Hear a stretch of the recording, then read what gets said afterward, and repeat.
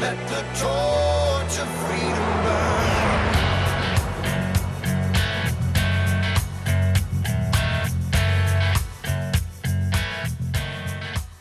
Welcome to the intersection of faith and the culture. It's Wallbuilders Live, taking on the hot topics of the day from a biblical, historical, and constitutional perspective. And we are diving right back into David Barton speaking on the American Restoration Tour. It's an opportunity for you to get this really powerful information, timely information for where we are in the culture right now, and also possibly get a chance to hear David live. You can go to Faith Wins and check out their website and see where else they're going to be speaking over the course of the next few months. But we wanted to bring it to our Wallbuilders Live listeners, and if you missed yesterday, it's available on our website right now in the archive section. And if you happen to listen to yesterday, well, good news. We're about to pick up right where we left off at the end of the program yesterday. All right, folks, here's David Barton at the American Restoration Tour.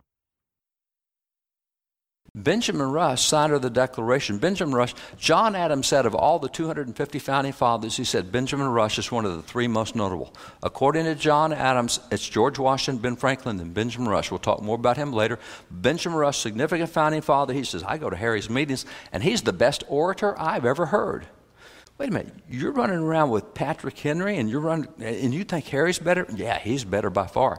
Harry's ministry was largely to the blue-collar people of America, what we would call the rough-and-tumble kind of woodsmen, the frontiers guys, the hunters, what we call long hunters. A long hunter is someone who goes out deer hunting and comes back 8 months later and found 2 more states somewhere. You know what I mean? They just go out and they stay and they just keep roaming and and that was the kind of guys that were really drawn to Harry Hoosier. And so rough and tumble, they cussed a lot, they fought a lot, they drank a lot, and they get saved and their behavior changes and don't cuss as much and don't drink as much and don't fight as much. And it's interesting, Harry's ministry was along the East Coast. He was in Philadelphia and Delaware and he's in Jersey, etc. But as America starts moving west in the early 1800s, as America moves west, a lot of these frontier guys move west with America because that's what they love doing is trapping and hunting and fur. And so they're out there and they all get out there. And a lot of the converts come out there as well, a lot of Harry's converts. And they get out there, the other trappers look at these guys and say, well, those guys are really strange. What's up with them? And the answer was, they're a bunch of those Hoosiers. It happened to be the Indiana Territory. I wonder how many people who live in Indiana know they were named after a black evangelist. Probably not many. It would seem like if somebody had a state named after him, we might stick him in a history book somewhere. We don't. He's just not there today. And see, and that's, by the way, what we hear today from 1619 and CRT is, the American founding is all a bunch of white guys. Well, granted, you take the Signers' Declaration, that picture, it's all a bunch of white guys. Now, why do we even know what those guys look like from back then? Here's the deal. Back then, didn't have cameras, obviously, and it took a lot of money to have a picture made of someone. And so only if you're really famous, if you're a governor or a general, if you're significant, if you did something significant, you get a picture made of you. So when this painting was made in 1821 by John Trumbull, he collected the portraits of all the signers of the Declaration because they're all important, and that's how he did the group picture of them, because he had a portrait to work from. He knew what they all looked like. Well, okay, got it. Yeah, but how come we never talk about all the portraits of black heroes we have in early America? And I mean hundreds of them. This is not an easy thing to do, to have a portrait made. You have to be significant and done something really significant. We don't even know who these guys. I mean, on the right, that's Jack Sisson. Above him is Benjamin Banneker. Then you got Richard Allen. Then the next row over on the left is John Chavez. Above him is Harry Hoosier. Then you got Peter Salem. The middle center left is Lemuel Haynes. Above him is James Armistead. I just keep going through these guys. We don't know these guys at all. Does that mean they didn't do something significant? Oh, yeah, they really did. As a matter of fact, the guy on the left there on horseback with the blue jacket, his name is Wentworth Cheswell. Wentworth Cheswell, patriot in New Hampshire. As a matter of fact, that black man, Wentworth Cheswell, patriot in New Hampshire, was elected to office in 1768. He was reelected in his community for the next 49 years. He held 8 different political positions, considered a founding father, was significant in the American Revolution, was one of the founders of New Hampshire. We don't hear anything about it. Wait a minute, he was elected to office? Back up. When was the first black person elected to office in America? 1641. Matthias de Souza. He's in Maryland. He's elected to the legislature of Maryland in 1641. When's the first black person elected to office in Great Britain? 1987. When's the first black person elected to office in Russia? 2010. By the time we're even talking about that, we have had thousands of blacks elected to office. We don't talk about them. And I mean, I can take you through the founding era, I can take you through the colonial era, I can take you through the Civil War era, thousands and thousands of pictures. We just don't get them today. And because we don't get them, we say, oh, it's all racist, it's all a bunch of whites. No. We used to know our history. We don't know our history anymore. We didn't teach CRT 30 years ago. Because 30 years ago, we still knew enough of our history to know it was nonsense to teach the stuff that we're teaching today. Because we don't know it today. And again, we've got original records on these guys. We've got all sorts of documents from these guys and books about them and what they did. They're just not available today. So we've become historically illiterate, and that's significant. We shouldn't be. So when you look at what we have from the beginning here, what we used to teach in our textbooks, America's a special nation.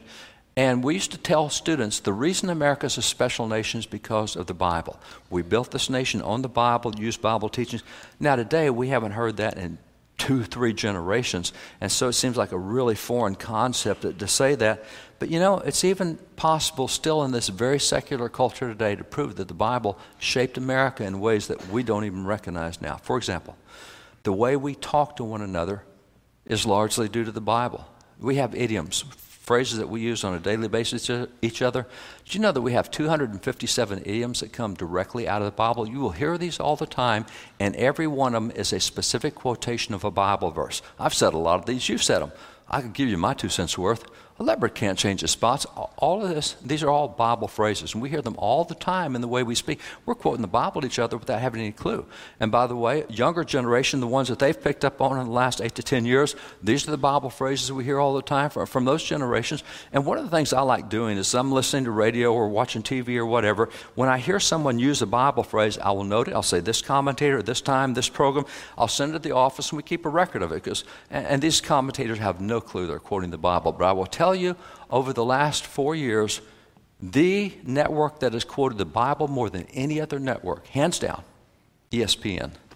Now, they don't have a clue they've quoted. I mean, even go back 4 years ago, you know, LeBron is now with the Lakers. He's going to take them to the promised land. It didn't quite work out that way, but they're all the time using these Bible phrases, and they don't have a clue it's a Bible phrase.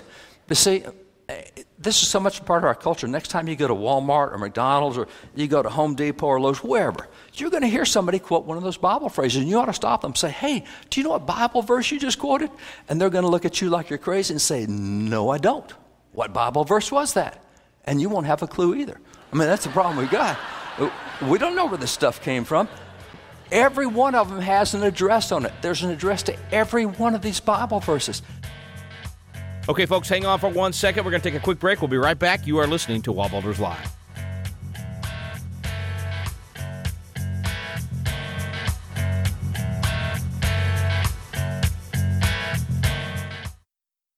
Hey guys, we want to let you know about a new resource we have at Wall Builders called The American Story. For so many years, people have asked us to do a history book to help tell more of the story that's just not known or not told today, and we would say very providentially in the midst of all of the new attacks coming out against America, whether it be from things like the 1619 Project that say America is evil and everything in America was built off slavery, which is certainly not true, or things like even the Black Lives Matter movement, the organization itself, not the statement Black Lives Matter, but the organization that says we're against everything that America was built on, and this is part of the Marxist ideology. There's so many things attacking America. Well, is America worth defending? Well, what is a true story of America? We actually have written and told that story, starting with Christopher Columbus, going roughly through Abraham Lincoln. We tell the story of America not as the story of a perfect nation or a perfect people, but the story of how God used these imperfect people and did great things through this nation. It's a story you want to check out. Wallbuilders.com, The American Story.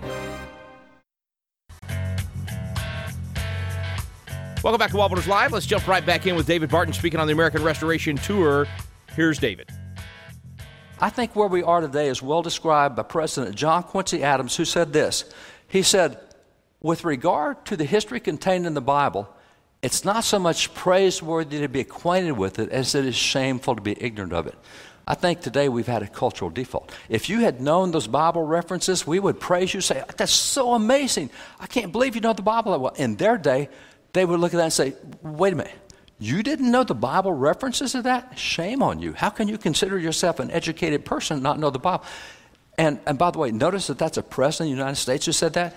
You know, for the next several minutes, I'm just going to quote presidents of the United States, and you're going to see that for 170 years, it was the presidents of the United States who carried the water on the Bible in America. They're the ones who kept, and you expect me, you expect Pastor Tim to say good things about the Bible. What you don't expect, especially in today's culture, is that for 170 years, it was the presidents of the United States who kept saying, guys, we can't be a nation without the Bible. I mean, they're the ones cheerleading in the Bible. For example, if you take Zachary Taylor was a war hero. Zachary Taylor, he said, the Bible is the best of books. I wish it were in the hands of everyone. He said it's indispensable to the safety and permanence of our institutions. Why institutions? Today, we don't recognize it, but our free market system was built on 5 Bible verses. And historically, I can show you where they got implemented and who implemented them and what verses they quoted. But it's 1 Timothy 5:8, it is 2 Thessalonians 3:10, it's Matthew 20, it's Luke 19, it's Matthew 25. That's where we get the free market system. By 1627, the free market system was running in America, Aptucket, Massachusetts. It wasn't running anywhere else in the world. That came from us. And also, our institutions, like our Republican form of government. The Bible shows 7 different forms of government. Our founding fathers chose one of the 7 that's known as a Republican form of government. It was not a democracy. The founding fathers pointed to that. There's examples of democracy in the Gospels, and they said a democracy is a mobocracy. They said a democracy is worse than having a dictator. See, we were a Republican form of government. They quoted Exodus 18:21, Deuteronomy 1:15 and 16, Deuteronomy 16:18. The Bible says, choose out from among you leaders of tens, 50s, hundreds, and thousands. Have elections. Choose your local, county, state, and federal leader, and choose able men such as fear God, men of truth, hating covetousness. There's your qualifications for office right there. So we're told at the very beginning, elect leaders. And here's the kind of leaders you want to elect. See, our institutions, we don't even, do you know that even, I've been involved in 13 cases, U.S. Supreme Court. Was involved in a case this year, already involved in a case for next year. And if you go to Federal Practice and Procedure, which is what attorneys use to practice federal law, if you go to volume number 30, there's 20 pages in volume 30 talking about what we call the Due Process Clause of the Constitution. Due Process Clauses is the 4th through the 8th Amendment. You get the right to confront your accusers and trial by jury, all that. Federal Practice and Procedure, the federal law books point out that all of the due process clauses in the Constitution is a 20-page section of the book, so that they all came out of the Bible. For example, the right to confront your accusers came from John 8:10. The right to compel witnesses on your behalf came from Proverbs 18:17. The Federal Practice and Procedure has 20 pages of the Bible verses that created our due process clauses. We don't have a clue. But see, that's what he's saying. He said the Bible is indispensable not to our faith, but to our institutions. He says, especially should the Bible be placed in the hands of the young. It is the best school book in the world. I would that all of our people were brought up under the influence of that holy book. A president of the United States, and he was a tough old codger. He's not a guy we think of as a religious Bible thumper in any way, shape, fashion, or form. And he's still saying the Bible, that's our textbook. And then you have people like Ulysses S. Grant. He was president in 1876. Now, that's the centennial of America. And so he came out with this card. You see top left, 1776, top right, 1876. It says centennial up top. Message of President Grant to the children and youth of the United States. What did he tell children and youth? He says, hold fast to the Bible as a sheet anchor of your liberties. To the influence of this book, we're indebted for all the progress made in true civilization, and to this we must look as our guide in the future. We've had lots of blemishes in America, but every time we've had one, it's because we got away from what the Bible said, and every time we fixed it, it's because we got back to what the Bible said. See, with race, that's a problem we've had in America, but you know what? So is every other nation in the history of the world. Nobody got out of it faster than America did. The first region in the entire history of the world to ban slavery was all the northern states by 1804. By 1807, March 2, 1807, America became the first nation in the history of the world to pass a law banning the international slave trade. In 1819, we put U.S. Navy squadron off the coast of Africa to stop any ships going to Africa trying to take slaves out. Now, we were doing really good. The southern states, it took them till 1865 to get their thinking together. But nonetheless, we were way ahead of every other nation in the world. Sure, we've had blemishes. You know why? Because we're humans. That's why we all need a Savior. All have sinned and come short of the glory of God, including every single nation. I will stack America up against any other nation. If you want to just go history to history, I don't have any trouble with that. And we've got plenty of blemishes. I can show you more blemishes than you know. Doesn't matter. We've done more good than any other nation in the history of the world, and it's because we get back to this when we get off track. There's always people that take us back to God's Word. So this is part of what we've had for so long, and Dr. Benjamin Rush, and by the way, Dr. Benjamin Rush, John Adams says is one of the three most notable. This guy signed the Declaration, ratified the Constitution, served in 3 different presidential administrations.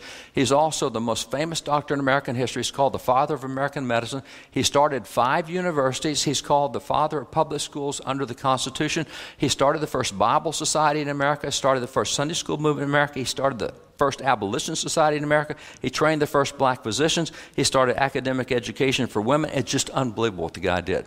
But father of public schools under the Constitution because of a piece he did in 1790. He said, now that we're one nation, here's what we need to teach in our public schools. And then 1791, he did this piece, which gave a dozen reasons we would never take the Bible out of public schools. So here's the father of public education saying, now here's a dozen reasons we'll always make sure the Bible stays in schools. And he says this. He says, the great enemy of the salvation of man, in my opinion, never invented a more effectual means of extinguishing Christianity from the world than by persuading mankind that it was improper to read the Bible at schools. He says, if you ever believe that lie, that it's not proper to read the Bible at schools, that will wipe out Christianity. And we have seen the influence of Christianity diving in a number of years. But you see, the Founding Fathers were so open about the influence of the Bible and how it had to be part of education that when you look at the U.S. Supreme Court, in 1844, there was a case at the Supreme Court called Vidal versus Girard's Executors. In this case, the U.S. Supreme Court said, whoa, you mean there's a school in Philadelphia, a government-run school in Philadelphia that's not teaching the Bible? Made the Supreme Court for not teaching the Bible. At the Supreme Court, in an 8-0 unanimous decision, the Supreme Court said, listen, if you're going to be a government-funded, government-operated school, you are going to teach the Bible. We're not going to have any government-funded school that won't teach the Bible. Now, by the way, you all got that in your American history book, right? You all studied that? It's a U.S. unanimous Supreme Court decision. I wonder why we don't study much of our own history anymore, because it's really hard to make people do something that's wrong when they don't know the right history. If you get away from truth, you can remake truth and make it anything else you want. We've always had secular public schools. Really? Then what do you do with stuff like that? See, we have secular public schools because of what happened in 1962, 63, Abbott and Shemp and Murray Curlett. This is the decision in which the U.S. Supreme Court said, we're no longer going to do the Bible in schools. Now, why did they say that? Read the decision of the court. That's what we always do when we want to know. And if you read the decision, the Supreme Court says, we've had the Bible in schools for 170 years. And they said, our decision today to take the Bible out of schools, they said, is without historical or legal precedent. Wait a minute. You don't have any precedent for taking the Bible out of schools legally or historically? Why did you take the Bible out of schools? They found a psychologist who testified, and this is what the court said. They said if portions of the New Testament were read to that explanation, they could be and had been psychologically harmful to the child. We've now discovered the Bible causes brain damage. We've got to save everybody from brain damage. Now, I'm going to argue that America suffered more brain damage since we've taken the Bible out of schools than we had before we ever took the Bible in schools. All right, folks, we got to interrupt David for just a second. We're going to take a quick break. We'll be right back. You are listening to Wall Builders Live.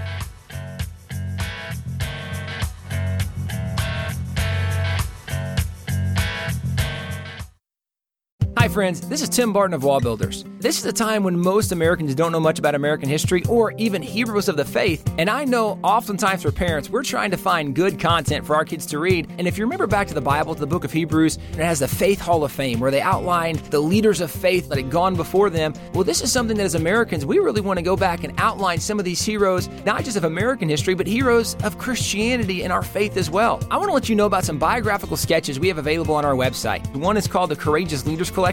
And this collection includes people like Abigail Adams, Abraham Lincoln, Francis Scott Key, George Washington Carver, Susanna Wesley, even the Wright brothers. And there's a second collection called Heroes of History. In this collection, you'll read about people like Benjamin Franklin or Christopher Columbus, Daniel Boone, George Washington, Harriet Tubman. Friends, the list goes on and on. This is a great collection for your young person to have and read, and it's a providential view of American and Christian history. This is available at wallbuilders.com. That's www.wallbuilders.com.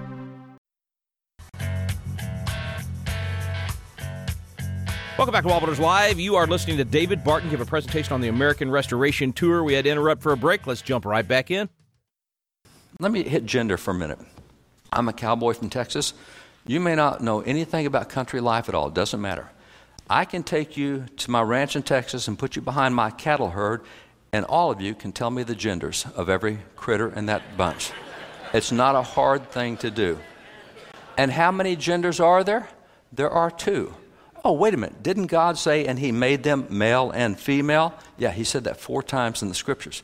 Now, what happened is, the LGBT movement, then it became the LGBTQ movement, and then if you will follow along the last 10 years, it went from 4 letters to 5 letters to 8 letters to 13 letters to 17 letters. That's how long it was. When it came to Texas 2 years ago, and they came to Texas because we're doing our health standards, and health standards means sex ed curriculum. And Texas and California are the 2 largest states in the United States. We have 26% of the nation's public school kids. So everybody wants to influence all of our, whether it's history books or science books or health books or geography books, everybody comes to Texas to testify. So what happened, the LGBTQ movement came to Texas, and they said, oh, by the way, it is now the LGBTQIA plus movement. What's that? Well, intersectionality, said, but we put a plus on the end because we just don't know how many genders there are. We know there's 93 right now, but we don't know how many more we'll find, and so we put the plus on the end. Well, that was 2 years ago. Last month, LGBT community did corporate training and said, we now know there's 150 different genders. We've lost our brains. Yeah, exactly. See, the psychological damage was done after we took the Bible out of schools, not before we took the Bible out of schools. And this is the kind of cultural fights that we have going today. So when you look at Dr. Benjamin Rush, one of the other things he said is the Bible contains more knowledge necessary to man in his present state than any other book in the world. I'm going to give you 3 examples, very practical examples of how accurate he was with that statement. This is a man named Matthew Maury. Matthew Maury was born in 1801. So he's growing up under the Founding Fathers. He's growing up in the administration of Jefferson and Madison and those guys. And he loved the sea. So he joined the Navy and went to sea as a sailor. Then he became a midshipman. Then he became an officer. Then he became a captain. He loved the sea. So after he got out of the Navy, he got his own ships, and he was a captain of his ships, and he had a fleet of ships. He just loved the sea. And one day he was ashore, and he had a stagecoach accident where it crushed the bones in his leg. And his leg never grew back right, so he could never go back to sea because he couldn't keep his balance because the leg wasn't straight with the medical technology they had at that point in time. But he loves the sea. So what happens is he stays connected to the sea. He studies the sea. He writes about it. He discovers all sorts of things. He's called the father of modern oceanography. He's the guy who found out that there were jet streams in the ocean, and that if you'll put your ship in this jet stream, it'll get you here so much faster. For example, if you wanted, back in his day, if you wanted to go from Boston to San Francisco, you could, but you had to take a ship and you had to go around all of South America. Now, you could go across inland, but you're probably going to die before you get there if you have to go across all that area in the mountains and everything else, the deserts. So you would take a ship and go down below South America, come back up over in San Francisco. It took you 6 months to make that trip. Because of his charts, he says, guys, there's jet streams in the ocean, and if you'll move your ship over here about 5 miles, you'll get there weeks earlier. What happened was that 6-month trip, when you use his charts, became a 3-month trip. Man, that must be fast-moving water in the ocean. It was. And he found it for every continent. So you want to go from here to Europe? And by the way, what difference does that make? Well, if you're a ship captain, you can now get twice as many trips in the same period of time as you had before, which means a lot more income, which means a lot more prosperity, which means prices go down because more things are available now. So everybody starts prospering. That's where our economy started booming. It was just amazing what happened when you could change transportation. But here's my question. He did this in the early 1800s. What kind of satellite technology did he use to be able to find out there were jet streams in the ocean and where they were? He told us how he learned about this. He said he was at home sick one day in bed, and he asked his family to read the Bible out loud to them. And they did. And they read from Psalm 8, and part of Psalm 8 says this. It says, Lord, thou madest man to have dominion over the works of thy hand. Thou hast put all things under his feet, all sheep and oxen, yea, and the beasts of the field, and the fowl of the air, and the fish of the sea, and whatever passes through the paths of the sea. He said, read that again. See, what jumped out at him was this. And he had him read it. He had him reread it. He kept saying, read that again. And he wrote, he says, if God said there are paths in the sea, then there are paths in the sea, and I'm going to find the paths in the sea. That's what set him in that direction, was to find the pathways in the sea. That's where the charts came from. And by the way, if you doubt that there's pathways in the sea, just watch Finding Nemo. Really easy. You'll see pathways in the sea. It's right there. But that wasn't all he discovered. Another Bible verse very significant to him was Ecclesiastes 1:6. Ecclesiastes 1:6 says, the wind goes toward the south and turns around to the north. The wind whirls about continually and comes again on its circuit. The wind has a circuit? Yeah. Figured out that, the wind goes one way in one hemisphere, goes the opposite way in the other hemisphere, and he figured out the circuit of the winds to the point where he became known as the father of naval meteorology. He could predict the weather. He said, guys, see those clouds, the way they're moving? You don't want to sit still this week. You wait till after that's happened. For the first time, accurate weather prediction becomes possible. No satellites. Again, Bible verses. All right, folks, out of time for today. This was part 2 of a 3-part series this week. We're bringing you this presentation that David has been giving all across the country and churches across the nation over the last few months. It's been incredible. I'm telling you, I've looked at his schedule, and I don't know how the guy does it. He's like the George Whitfield of our generation. I mean, he's just city after city after city, and it's having a huge impact. We've heard from many of you out there how much you've enjoyed it. And so we're really thankful for Chad Connolly and Faith Wins and Joan Lindsay and that whole team. They're doing an incredible job, and we want to keep bringing you this information. And so tomorrow we'll get the conclusion of this entire presentation. You can go to wallbuilderslive.com today. If you happen to have missed yesterday's program, it's available for you right there in the archive section. Thanks so much for listening. You've been listening to Wall Builders Live. We stand undivided, forever united, fighting.